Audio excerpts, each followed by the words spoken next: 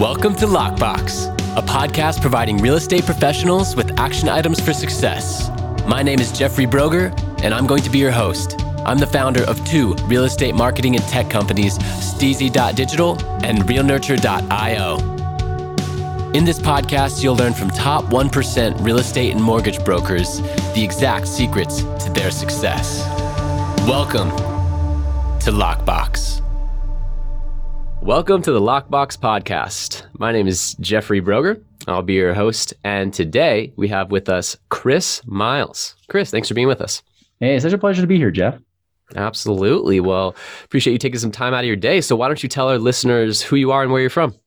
Yep. So obviously you already announced who I am, but I'm originally from Portland, Oregon area, but I moved out to Utah about 22 years ago to finish up my schooling.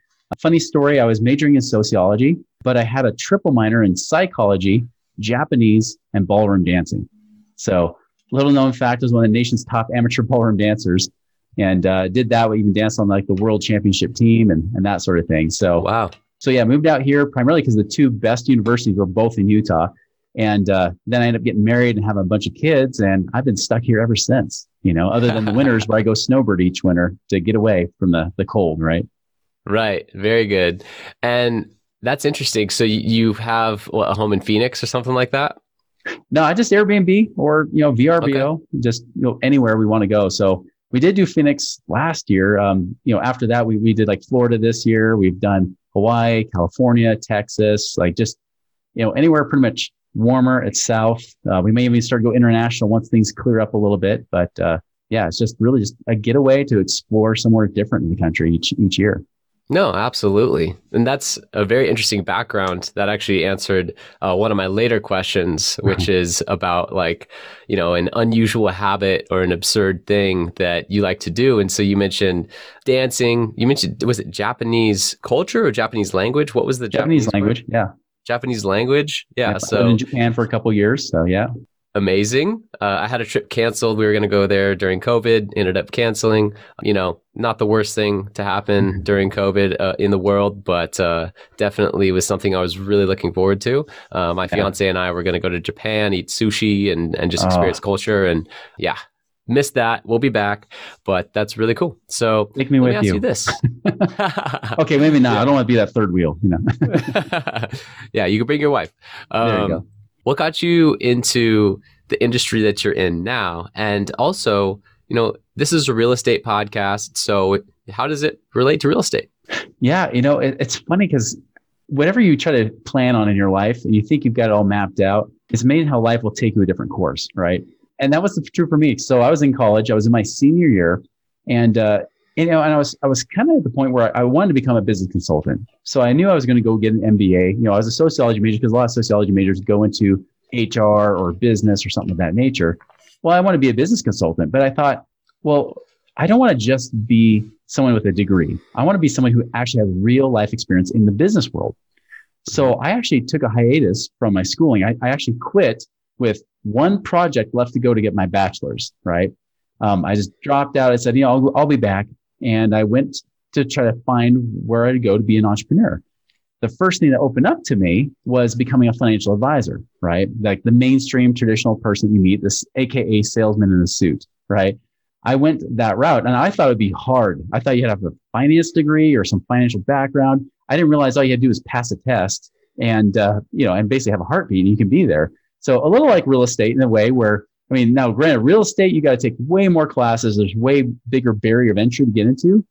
Just if you were back off the half those barriers of entry, it's like being a financial advisor, right? Right. Way easier. And so I did that. And the thing is, I loved being an entrepreneur because I want to control my time. I want to control my, my money, really my destiny, to be able to create. So I ended up staying dropped out of college, never went back. And I was that traditional mainstream real, financial advisor for about 4 years. And I started about the time of the whole 9/11, so right, perfect time to be in the stock market when things are crashing, right? So I did that for 4 years. But it's interesting because after those 4 years, I realized I like evidence. I like to know that things work, and I don't like to just get my head down and be focused on one thing. I like to see the big picture. And I started to realize that when I inherited clients from advisors that had decades of experience, nobody was financially free. And it actually took a friend of mine who actually left my industry to go do real estate investing himself. He actually went and partnered with his dad to do some deals in 2005. And I went to give him a call for, like a little Merry Christmas and Happy New Year 2006. Yeah, and I call him up thinking he's probably broke. He probably tried to do the real estate thing, didn't work out. It was the exact opposite. He's like, Chris, man, we are doing awesome right now. And he's like, in fact, my dad has doubled his income for being a professor at the local university. I was like, wait, you've only been doing it for 4 months. How is that possible? Wait a minute. That's too good to be true, right? As everybody loves to accuse people in the real estate world, It's like, it's not that good. He's like, no, I'm serious. Like, it's amazing what's going on right now. And so we got in this debate about what's better, stocks or real estate, right? And finally he stopped me. He said, Chris, how many of your clients are financially free where they don't worry about money? And I thought about even the ones that were retired, like retired physicians, and they're watching CNN. If you watch CNN, you can never be financially free, right? Because you're just scared all the time if you watch CNN. So I'm like, well, none of them. They're all kind of scared. They're all worried about running out of money, even though they're not even in the stock market sometimes. Right. He said, well, good job, Chris. Way to not help people. He's like, all right, how about this, Chris? Like this, if anybody's got this figured out, it should be you guys as financial advisors. So how many of you guys, including the guys that I know work in your company since the late 70s, how many of you are financially free, not off the commissions you're earning, but actually doing the investing you've been recommending? And I thought about it. I'm like, none. Maybe one guy is in our office. Found out later he wasn't either. He got laid off and he was scrambling for work. He was all, as they say in Texas, all hat, no cattle, right? And so let me stop you there really, really quick. So to recap that, you were not only studying being a financial advisor, you were an active financial advisor for 4 years. You seemed like a very sharp guy. I'm sure you did very well. And the products that you were selling and the wealth that you were putting into these products that you got to see grow over that 4-year period, and all the clients you had, still no one or very few, maybe one or two, were truly financially free. And financially free to me means that the income from my assets that is produced on a residual basis, taking zero of my energy, exceeds the expenses from living my ideal life. Not just my, bare minimum expenses. Bare minimum. Yeah, that's financially independent, right? Yes. But not financially free. None of them were financially free. And then you had this, was it a colleague that brought this to you, the real estate aspect? Okay. Yeah, cool. I actually trained him to be a financial advisor, but then he quit to go do real estate investing. And that's when we were talking 4 months later, when I thought he'd be begging for work. It's the exact opposite. I started begging him to figure out how the heck to do it. All right. Awesome. Please continue. Yeah. So that's where we were. I mean, when you think about like the financial advisors are kind of like, the ones that aren't financially free themselves, right? Because they can't retire off their investments either. This would be like the same kind of integrity question you'd say if, I'm a realtor, but I don't own any real estate, right? It'd be like, yeah, you should buy real estate, but I don't own any, but you should, But I rent. Have the same, disconnect, right? And even financial advisors that might invest in their mutual funds, the thing is they haven't figured out how to get it to make them free, and I know there's plenty of realtors out there and real estate agents that are making bank, not just from the business side, but even from the investment side too, and that's where you should be. And so I saw that discrepancy there, right? And so I told him, I said, all right, well, tell me the answer. How do I make this work? He's like, well, I honestly don't think you're open to it. So I'm not even going to say anything. I said, come on, you got me to admit that, this doesn't work. That's pretty big considering this is my paycheck we're talking about here. He's like, all right, well, if you're really open, go get this book by Robert Kiyosaki called Who Took My Money, which is a lesser known Rich Dad series book, right? To sum it up in a couple words, it says mutual funds suck. So that's pretty much it. Why mutual funds don't work. So I got that book. And then he said, and now listen to this AM radio show that has these two real estate investors. This is pre-podcast era, right? This is mid 2000s. So they're doing an AM radio show, these two real estate investors talking about how they became financially free in their 20s and 30s, And it was fascinating because they wouldn't even teach strategy. They would only talk about principles, like the mindset piece of it, because that was the part that most people were run into a barrier, right? Like you get over the whole mindset piece and everything else just makes sense. Yeah. And so you're after touching on something really important. I just want to touch on that. Tony Robbins says success is 80% mindset, 20% mechanics. Yes. And I've experienced that to be so true. When your why is so big, you can overcome any how. And so if you have the proper mindset, you're very clear on the why, you're very clear on the fact that this is the way, you have that tenacity, now you're going to figure it out. You don't even necessarily need a mentor, although mentors will save you time, right? Yeah. So you either pay in minutes or mentors. So go ahead. That's right.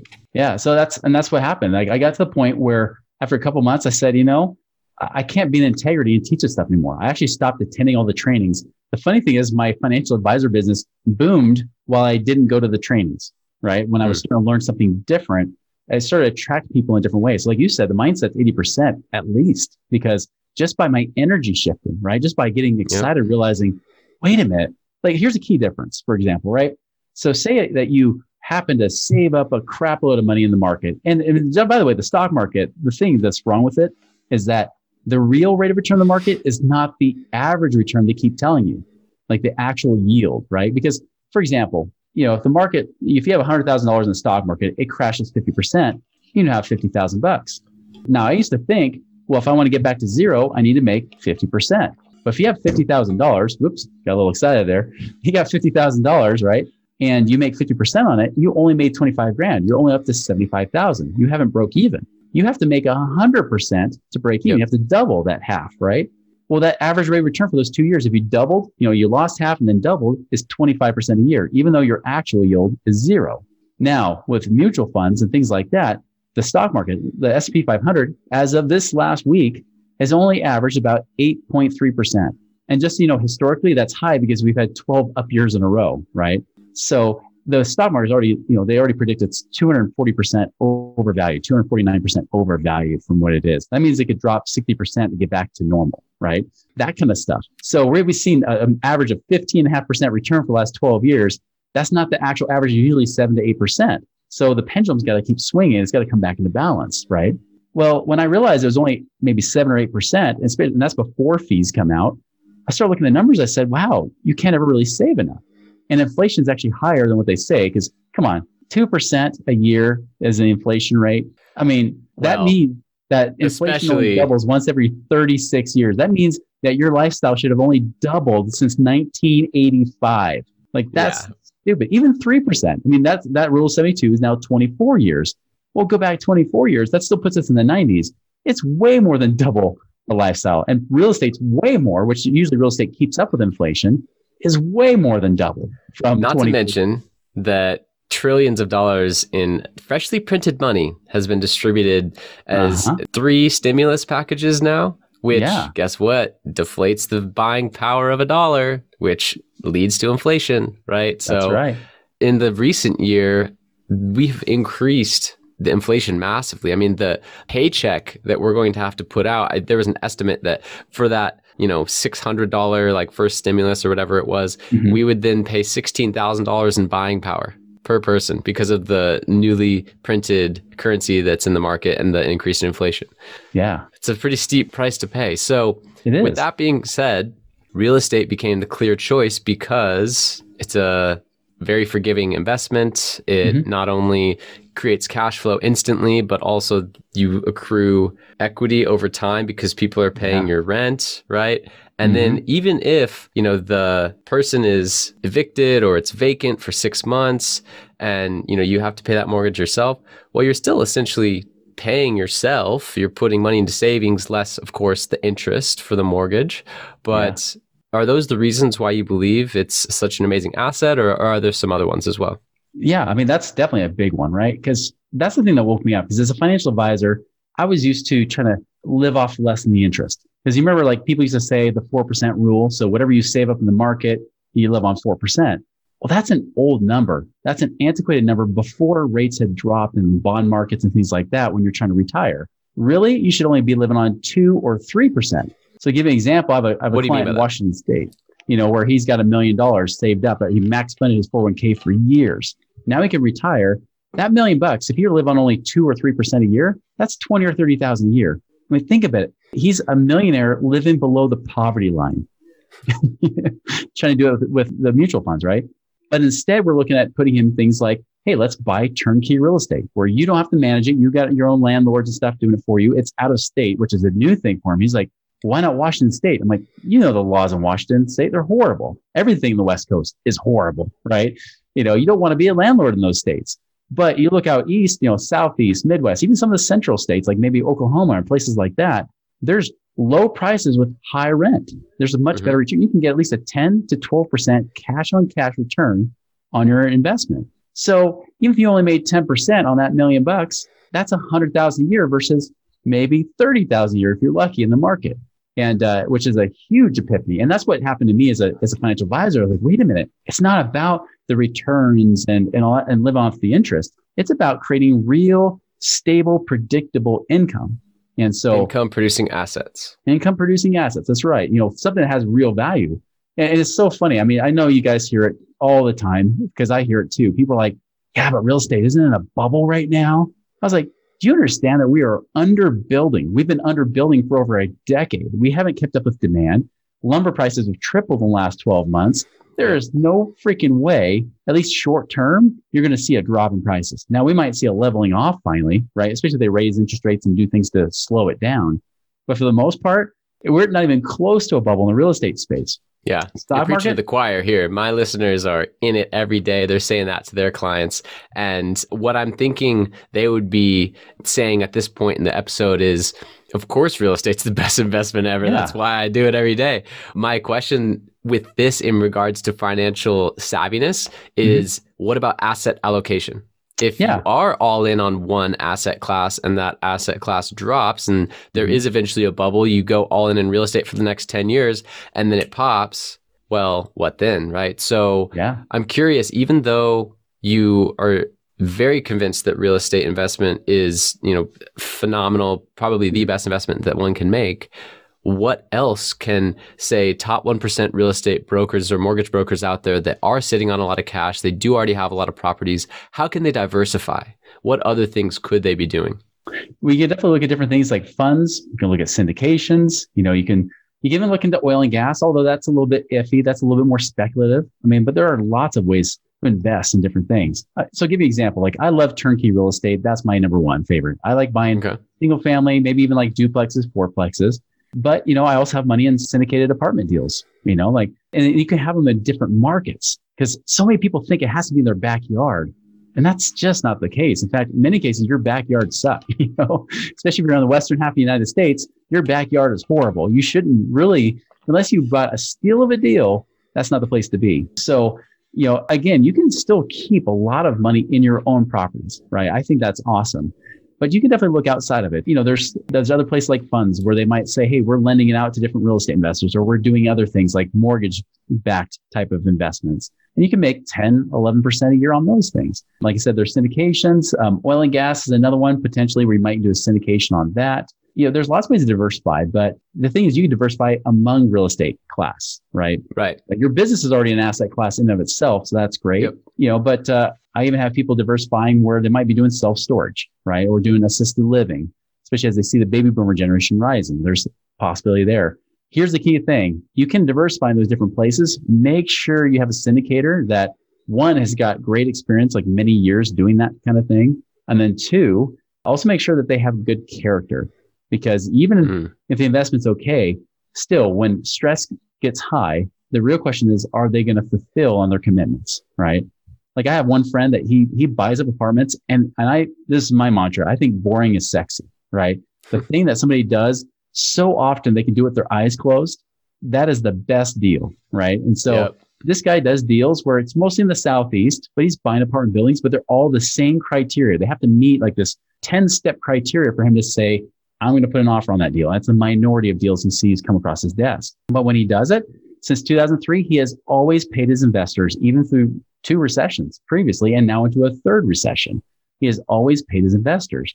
That's something that you can't really find on a pro forma sheet. You know, that's not something you can always see. It's something that comes from within that person. And those are the kind of people that, you know, especially as I get to know them more and more, I can say, you know what, whatever the deal is, I know if it's your typical deal, not that you're not trying to buy a coffee farm, you know, or marijuana farm or something like that you've never done before. But if it's your typical stuff, you can do that. And I can trust you with that money, and you're going to get me my money back at least, because a return of your principal is more important than a return on your principal.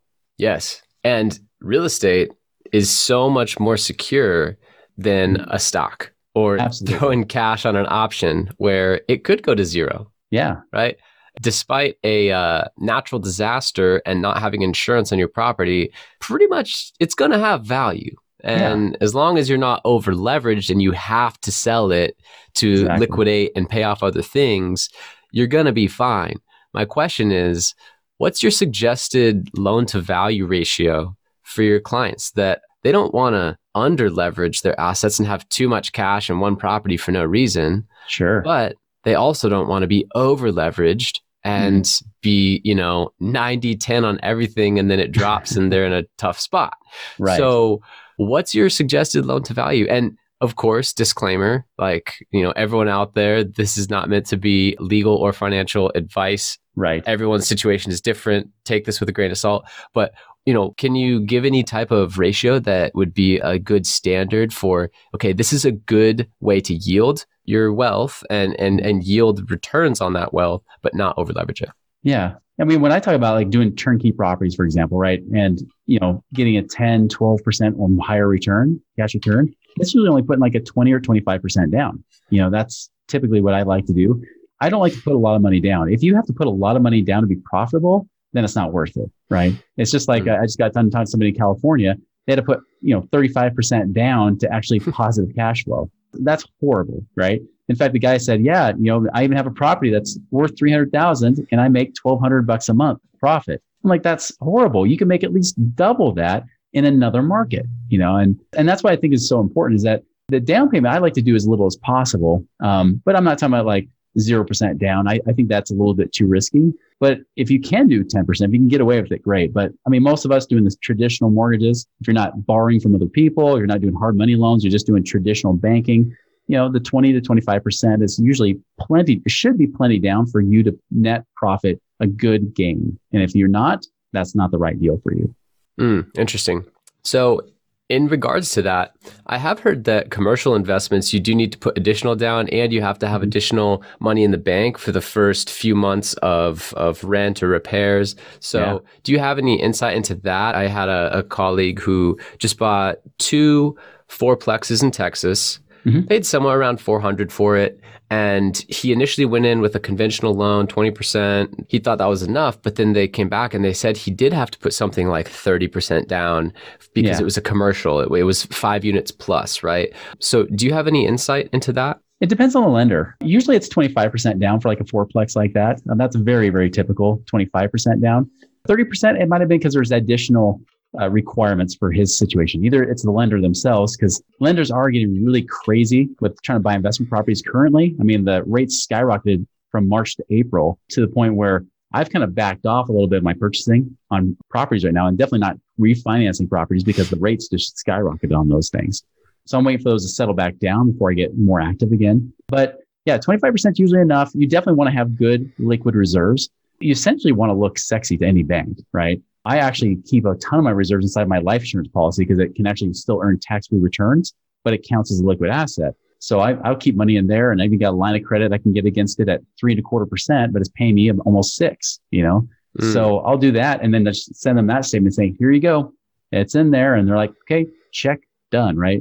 And credit scores obviously make a difference, but credit scores, I mean, even though they are getting stricter and they're moving up the benchmark again. So it's interesting how this is opposite of 2006, right? Because now they're getting stricter on the lending guidelines, even more so than they were, 2006, when there was a bubble, so it just depends. It depends. But I think you should be able to get away with 25% down. Just make sure you have good, solid reserves that you're not moving around. You're not trying to use every dollar to put down on that property because that is risky. You want to have reserves in place. I think for 4 doors, you should have at least 10 to 15 grand just sitting there in an account, at least that much. If you're just buying a single door, you can get away with 3,000, 2 doors, 5,000. That's kind of my general rule of thumb for reserves in case there's, vacancies or in case there's maintenance. But again, if you buy it rent ready, you don't have to put more money in it. That's the kind of reserves I would keep. Okay. Yeah, that makes sense. And, I know that a lot of the listeners to the podcast are mostly residential. They might have a few commercial deals. Myself, I'm a commercial agent. And so I focus specifically on multifamily, 5 units and above, and other types of commercial properties. So I do like to shed light on that because multifamily is such an amazing investment today. And the single family flips and the single family investments, the cap rates are just so compressed to the maximum in California, especially, but in so many other states. HGTV has made it out like everyone can just go flip a house and make 60 grand. So, and there's the opportunity, because you're gonna have a lot of people falling flat on their face, and that's the deals you want to pick up, Exactly. So, I mean, the point is there's just so much competition in that space, but the multifamily and then some of the other more creative ways to maybe convert like an extended stay hotel into a multifamily or things like that. Those are some really cool opportunities that I like to shed light on. Yeah, there's a lot more going to like the affordable housing arena, right? With this old hotels or motels, where they're trying to convert them over to make them into apartments now. And there's lots of cool things that can be happening if you're always forward thinking, saying, all right, where's the need? Where can I create value for people? And where do I solve problems? And that's, if you always have that mindset of how can I serve and solve problems? And that works in business, that works in real estate, it works everywhere. If you always have that mindset, it's so easy to find opportunities. There's an abundance of it. Heck, I'm even right now, I'm actually partnering with a guy that does land flipping, right? Land and seller financing and stuff like that. I know a guy who does land flipping in San Diego. Yeah. Yeah. Like cool. I think it's super boring. Totally boring. Yeah. Like I don't want to do it. I even told him 3 years ago, I said, if you ever do a partnership opportunity where I can be passive, I can just finance it, let me know. And he finally did. I said, great. Like I'm in, like, this is awesome. But I would want to do it myself, but I'm glad he does. Yeah, I know a guy for that too. He's great. I was actually on a talk show with him, Real Men of Real Estate. It was a national talk show on like Amazon Fire Stick TV and a bunch of other things. I think it aired on NBC once or twice, but he's great. He teaches construction management in San Diego, and he does land flips. And it's so interesting because, once again, talking about competition, there's like no competition in that. And the returns as a passive investor are amazing. They have like 18-month to 24-month turnarounds, and you get tied into, the overall exit strategy based on your initial investment percentage of the total deal. It's awesome. So yeah, I have someone like that in San Diego as well. And it's something that you would never think of. It's like you would have had to have just been in construction and then like known this thing and then developed it over 20 years, which is like what this guy's done. He's the guy who could do it in his sleep. He's the person that, hey, it's not sexy. We're going to go look at this land in a pro growth area. We're going to level it, have it zoned, and sell it. And it's going to take about 18 months. You're going to make X, right? And it's like, that's before all the cosmetics and the paint and the cute stuff is there. But like in and out, done. Yeah. And he already knows everyone at the city to get it approved fast, right? Like he's just got this machine going. And if you can then just like help essentially provide capital to that existing machine, with it, almost no one else, it's like he's in this blue ocean where there are no other sharks feeding. And he's like this lone shark that you can just help support. It's awesome to find those things. It's true. I'm in like a national mastermind, and out of 150 people in that mastermind group, most of them are wholesalers and flippers. Only one partnership is actually doing land, just one. And even then, there's a very small shop. They just got enough they can do with their own resources. But it's such not a competitive space. And when you factor in that houses don't appreciate, right? Like houses depreciate, which is why we get the tax benefit. It's just the land, and on top of that, where we have such a demand for land right now, like I'm begging builders to find me land, and they're trying to beg farmers to sell them land right now, just so I can go build a new house, to live in. But it's so hard to find that. And now we've got additional demand for land, right? Because we've got, not just developers, but we've got people that are preppers, people that want to just be off the grid or have their own place to go hunting and shooting. I mean, there's so many places around the country that people say, I want this, or I want a place that I can have a water running through my property, that if water supply goes crazy or something like that, like all the doom and gloom stuff, there's more demand for it than even just farmers trying to buy their neighbors, which is what it used to be. Now there's people all wanting to gobble up land. And like you said, almost nobody is offering something like that. Right. And there's only so much land. Yeah, exactly. There's only so much land. So I'm curious, what is the single most important action you take on a daily basis that has contributed most to your success? You've already mentioned a lot of good tips, focusing on value, things like that. But this podcast in particular, I like to focus on actions. And whether you're a real estate professional or an entrepreneur, both are pretty much one and the same in needing to focus, plan, execute on income producing activities. And so, what is like the number one most important income producing activity that you focus on every day? Oh, that's a different question I was going to answer initially when you said number one. Oh, the actions. Yeah. Yeah. As a success habit, like, like you mentioned Tony Robbins, right? Yeah. But, like I do morning routines and that's huge, like getting your mind in the right space. But income producing activity, this is case by case for everybody. I would recommend reading a book called The Pumpkin Plan by Mike Michalowicz. He's the same guy that wrote the book Profit First. If you've heard of that book.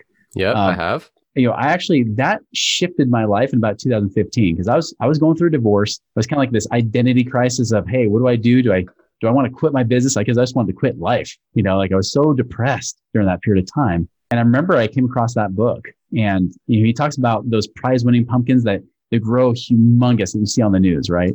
Like those pumpkins are a specific breed. You have to buy the seeds from Nova Scotia for like $100,000. And then you hope it actually produces a nice pumpkin, right? And what the farmers do is, as the vine grows, the pumpkins, they start chopping off the little runts until they get to one big pumpkin that's, that the one vine is feeding that one pumpkin. And business is no different. And for me, like this was 2015, I realized I was doing a lot of live speaking, traveling around the country, doing stuff like that. I was doing my podcast. I was on interviews like this. But I realized, I said, I'm not happy. And really, what's my most productive? So what's that top, that Pareto's principle? What's the top 20% that creates 80%? I took it one step further. I said, what's my top 20% of my top 20%? Or in other words, what's my top 4% that creates my 96% of business? So I ended up having clients and I looked at my clients, like who is my absolute star client? Focus on that person only. So the rest of them, I love them, but I'm not attracting those people anymore. I started focusing on just the right activities. So I started focusing more on podcasts. I started cutting off live speaking almost altogether, which by the way, for COVID was easy to pivot because I didn't have to pivot. I wasn't live speaking. So I was just doing stuff like this behind the mic and it made it so much easier. My business doubled the next year, but that's the revenue, but my profit about 5x the next year. So I quintupled my profit the next year. And now like my profit's like about 20x of what it was from 2015 with revenue almost 10 times that. So that's the thing is that when you start to really hone in on what's really necessary, that Pumpkin Plan book was like the hugest moneymaker for me for just a cheap little book. Yeah, that's a very interesting analogy of not only having the right seed, which I would incorporate as the business model or idea. Yeah. Right. So that $100,000 pumpkin seed from Nova Scotia, but then along the way, you have to optimize, especially from a digital marketing background. When you hear someone say, I optimized a Facebook ad, what that means is highest and best use. Yes. That means that if I have a budget of $1,500 per month for my client, and there are 5 different audiences that we're testing, and one of the audiences is generating $5 buyer leads, and the other audiences are generating $10, $15, $20, $17 buyer leads.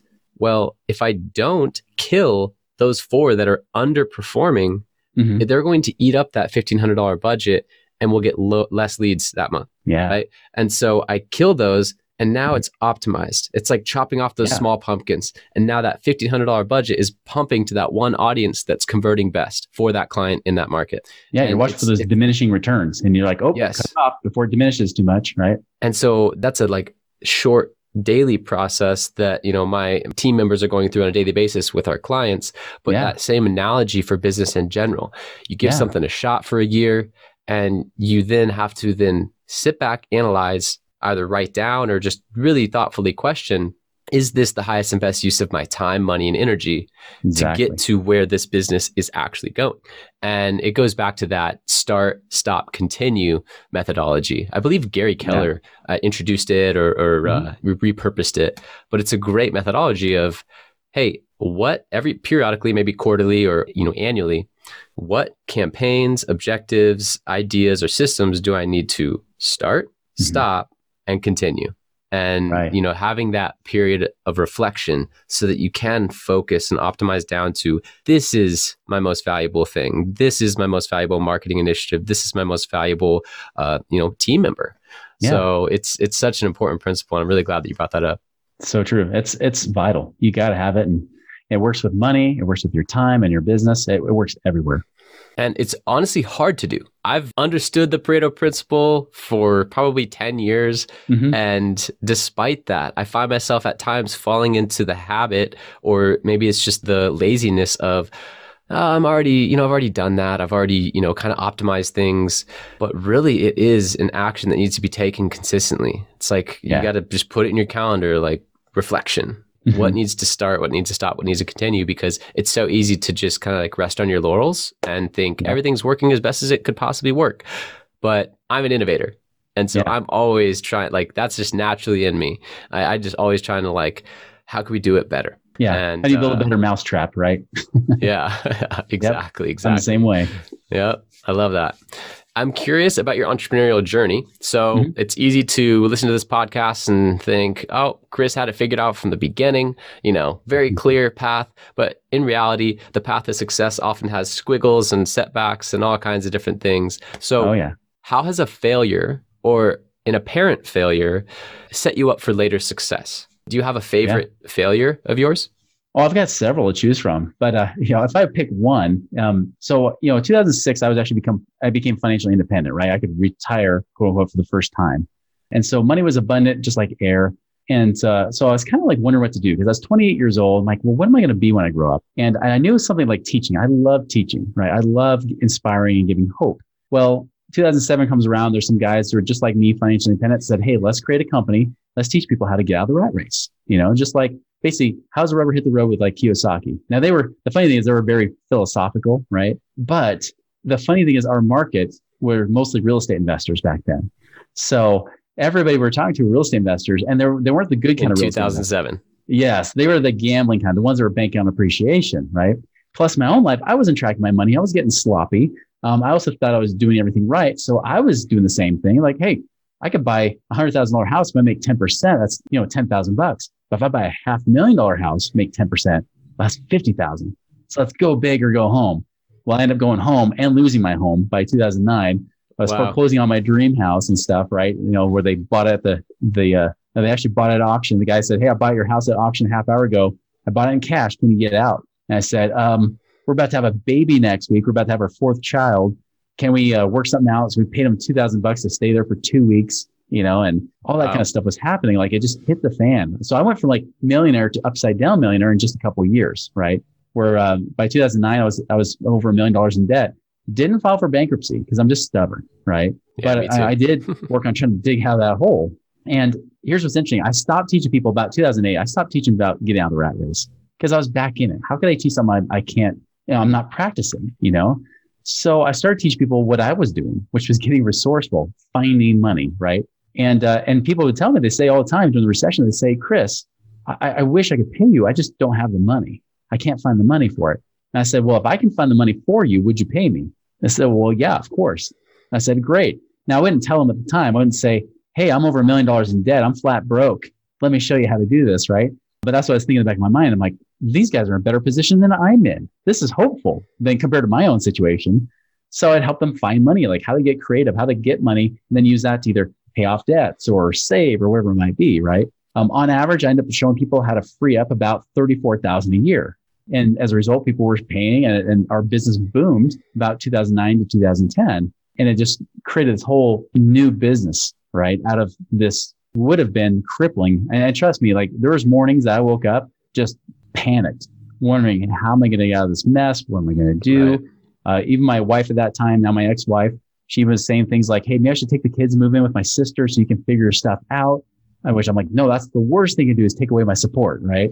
I mean, it was just miserable. I was even on freaking welfare, like I'm the guy supposed to have it all figured out and I'm on welfare, right? I mean, imagine it's the head trip that I was going through. But again, just not giving up, just persistently going each day, one step at a time. Heck, even despite all the collector calls saying that I'm a horrible human being because I have debt and everything and I haven't paid them. I was like, hey, I'll pay you back. I just can't tell you when, but just keep progressing forward. I eventually did pay everybody back, and again, by 2016, I was out of the rat race again, this time much wiser and better of an investor than I was the first time around.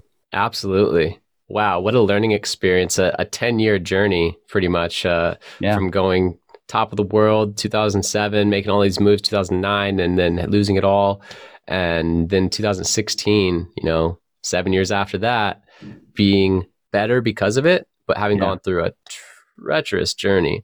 And myself, I mentioned like I'm stubborn too. I've been through multiple phases where, I'm trying to bootstrap my businesses and putting ad spend on credit cards and, like paying my contractors and employees, and then like I'm living on credit cards and like just basically racking things up because my business didn't show enough income to get a conventional loan and get capital. And so I had to just make it happen. Yeah. And through that process, there is the option, just go BK, right? And I know a lot of people have done that and it was the best solution for them at that time. Right. But for me, I am way too stubborn for that. And so it just, when I get in those situations, I just dig my heels in, pull on my grit that I was born with and just persist through to no end until every single person is paid back and I'm back in the black. So I can totally resonate with that. And also then you do learn and you develop credibility and you develop a new network and more relationships from that because, rather than going BK and just like, okay, now start over. You had to get so creative and work so hard to then pay everything back and get there. Well, now you're not only in a stronger place with your network and your income and everything that you've built to get to there, right? But you also are wiser because of it. Absolutely. So I see that as like the biggest benefit and payoff of paying that extra interest over those years that I didn't need to be paying necessarily if I went maybe a different route. But at the end of the day, I learned so much. And now it's like, fingers crossed, I feel like I'll never be in that situation again because of the process that I went through. And now I can be more conservative and wise with my investments. Like that's the loan to value question, right? Not overextending, doing things more sophisticated, doing different types of investments that are less competitive or, not swinging for the fences every time. That's right. So that's a really great one. I appreciate you sharing that. It's true. That's the stuff that you just can't learn from books, right? You just can't learn just even listening to it. It's something you have to go through. I don't recommend people go through an experience like that, but man, when if you can come out on the other side, you're so much stronger. You're so much more resourceful, which is exactly, my whole business model came from was how to be resourceful, how to find the resource, and then how do you turn it into like passive income, right? Like how do you actually create those cash flow goals faster? And I'm so grateful for it. Like I remember praying hard during those times, like, please, like, how do we get out of this? Like, I need to know. And I remember getting that peace, in my heart just saying, hey, you're going to get out of this. It's just for a period of time. They said it would just be a short period of time. I didn't know 1.5 to 2 years would be considered short because it felt forever. Right. But I mean, going through that, I remember just thinking if I could just bless one person's life going through that experience and I can inspire somebody else, that would probably make it worth it to go through. Right. But I never imagined that it would bless hundreds of thousands of people's lives because of that, and counting. Right. And that's why I think is such an amazing opportunity with that is that, that pain became everybody else's gain. Yep. I read a quote years ago. It said, you're going through your storm right now so that you can help someone else with theirs later. Yeah. And it's so true. When you focus on value and impact, every single failure and hardship that you've gone through in your life is now an asset. That's right. So I'm curious, talk about assets and investments. What's the most worthwhile investment you've ever made? And by the way, it can be non-financial. Yeah. I would say the best investment I made was really kind of like what I mentioned briefly earlier, right? That morning ritual, Tony Robbins calls it the hour of power, but focusing on the 3 areas, right? On, my doing exercise, education, and enlightenment, those 3 E's, like every morning getting up, like I can't just try to go in an enlightened state because I'll fall asleep, so I wake up, I got to move my body and do something, whatever that is, like get your body moving, educating yourself, right? Like listening to good books, it could be audiobooks, it could be these podcasts, like just doing those things to get the right voices in your head so that you're winning. And then enlightenment, whatever you do for that, if it's connecting with your source, it could be connecting with God, it could be through scripture reading, it could be through prayer, through meditation, or whatever that is. Like those 3 key factors right there for me, like doing that every single day just gets me in the right state that opportunities are just abundant, right? Yep. So that has always been my best investment. It's a time and energy investment, but that's an infinite ROI, right? Like that's the thing is like, it doesn't require any money out of pocket to do those things, but I can trace back millions and millions and millions of dollars just because of doing those consistent daily habits every day. I love that. Infinite ROI. So true. It really is. It's unquantifiable and something that has massively impacted my life, my morning routine, being consistent with it. It's an investment in yourself. And when you invest in yourself, the dividends, like you mentioned, are infinite. So I appreciate you being on here. how can listeners contact you? Yeah, two ways. I mean, obviously, the easiest way, you can go to my website, moneyripples.com. There, you can contact me through there. You can check out other educational sources and whatnot. The other way is you can also listen to my own podcast, The Chris Miles Money Show, which I've got on iTunes or whatever favorite podcast app you have. But definitely invite you to listen to that and learn more. Excellent. And last question, is there a question that I should have asked you or anything from earlier that you'd like to elaborate on? Boy, I don't know what kind of rabbit holes we want to go down, but I'll just say this. Maybe I'll make it more of a teaser than a question, but the question is how can you double dip on your investment returns? There's a strategy I use that actually allows me to invest in real estate and make money at the same time. And so many times you might have heard people talk about infinite banking, but warning, a lot of the infinite bankers out there do a crappy job. And I'm talking about people that talk about trying to sell you whole life insurance. There's a lot of insurance agents that do that. Don't use the traditional crap. Don't even just go for them because they're infinite bankers. There's a strategy I use that I refer to as max ROI infinite banking, where you get lowest cost possible to get double dip returns. And so I've been able to, if I ever do a real estate deal, it usually adds another 3 to 4% a year on top of the cash and cash return I'm actually earning just by using that the right way. So very interesting. And definitely I'm enticed. So how can listeners find out more about that? You can actually find my YouTube channel. I got 2 of them. There's the Money Ripples with Chris Miles that has my podcast, but then there's Chris Miles Money Ripples that has some of those educational content just around that strategy. In fact, I'm about to release a new video today. So yeah, definitely check out the Chris Miles Money Ripples YouTube channel. Excellent. Chris Miles, everyone, thank you so much for being on. Really appreciate it. And, you dropped some amazing knowledge, not only throughout your entrepreneurial journey, but also some really interesting investment strategies and little nuggets that I think is going to be infinitely valuable to our listener base. So thank you. Yeah, thank you so much. Absolutely. Thank you for listening. If you want to accomplish your real estate goals, then I highly suggest downloading my free Ultimate Real Estate Goal Setting Framework. The link is in the description of the show, and it will help you break down your annual income goal into the amount of phone calls, appointments, or open houses you need in order to achieve that goal. Thank you so much, and we'll see you next time.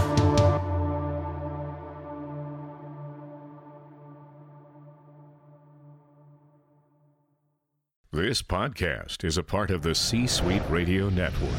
For more top business podcasts, visit c-suiteradio.com.